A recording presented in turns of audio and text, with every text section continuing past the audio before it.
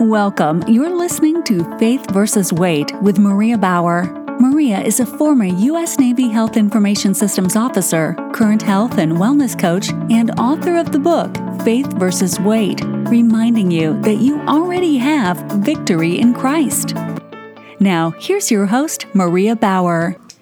Hello and welcome. It's time for your Daily Strength to Shine. For those following along with the Faith versus Weight program Daily Strength to Shine Action Guide, this corresponds with Week 5, Day 6, opening with our Bible verse of the day coming from Zephaniah 3:17. The Mighty One will save. He will rejoice over you with gladness. He will quiet you with His love. He will rejoice over you with singing. How is it that some people keep the weight off while others put it back on? First, you must believe it is possible to lose weight and maintain weight loss in the first place. Many believe in the first half of this statement, but not the second.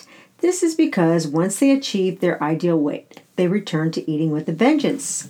Significantly more calories are consumed once people are off their diets with the additional handicap of less muscle mass.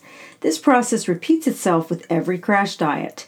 The only way to avoid this is to maintain something you can live with. This is why the Faith versus Weight program is a lifestyle. Many clients tell me this is just the way they eat now because they are happy with it.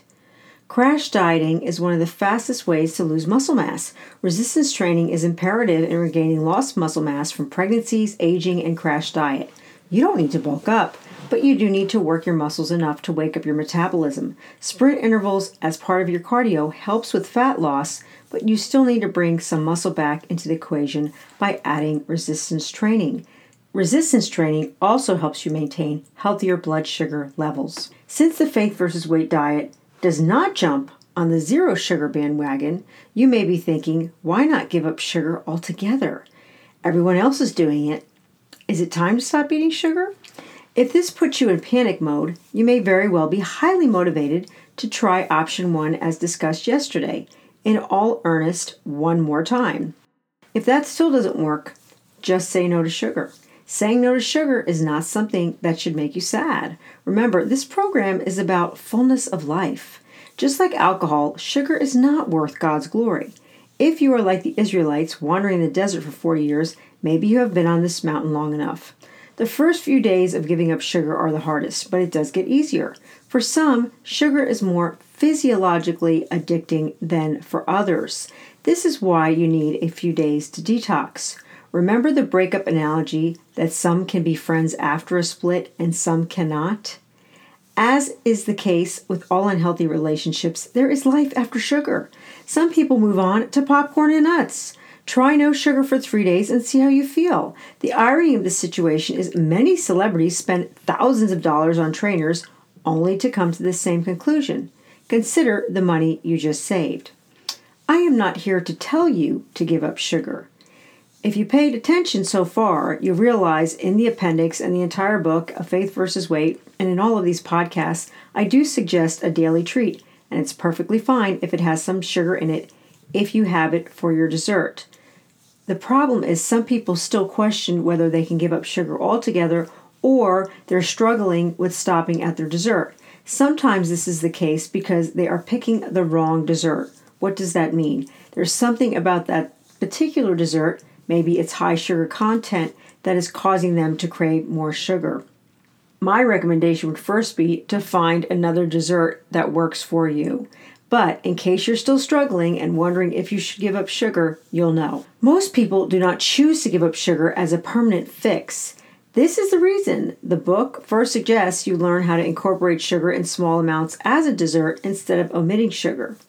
If you went straight to no sugar, but still had doubt in your mind as to whether or not you could figure out a way not to overdo it, you would wind up like most Americans. Because there is so much binging, most try to convince themselves that no sugar is the only answer.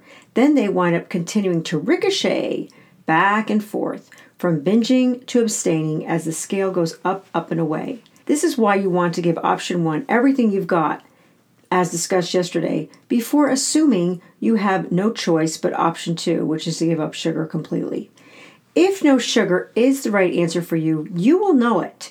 If not, don't give up on option 1. Find the small amount of dessert that works for you in the appropriate amount. Something will work. Again, a higher proportion of fat to sugar usually helps.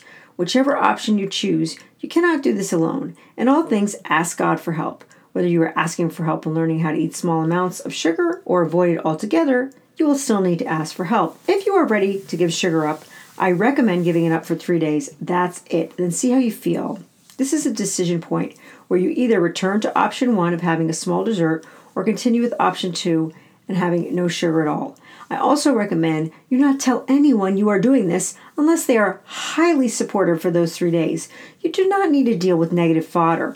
In the beginning, every place you go will remind you of the one thing you are trying to give up, sugar. In this case, however, it is not your imagination because sugar is everywhere. Just like the stories you hear of people drunk texting their ex, you will be irrationally convinced you can't live without it for 3 days. But you can, I promise. Like a bad breakup, you need to remember why you broke up in the first place. For some, this may mean multiple breakups until you are ready for the real thing. Many smokers try to quit several times before they finally quit.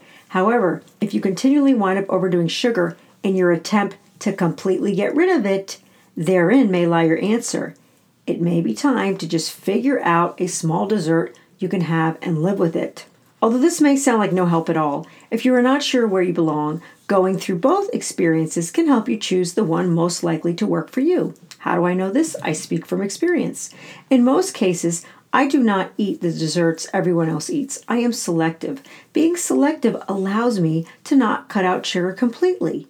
This is a happy medium, especially if every time you decide to give up sugar, you wind up binging 6 out of 7 days a week. The only way to not feel deprived is to find something that your mind still perceives as a treat that does not trigger a binge. You may just need to keep trying until you find something that feels like a treat but does not compel you to overeat. Just like some people may leave a job or career only to find out it was better than what they originally thought, you may have a similar experience. You may never know this until you try both alternatives. There's no judgment either way. Today's reflection. Is it time to give up sugar? Today's action. If you want to give up sugar, try it for 3 days. Number 2, giving up sugar is not a license to binge once you return to eating sugar. If you keep having this problem, return to option 1 as described yesterday and find a dessert that works for you. Number 3, there is a reason option 1 comes before option 2. Start there. Thank you for listening to Faith versus Weight, reminding you that you already have victory in Christ. Consult your physician before starting any weight loss or exercise program.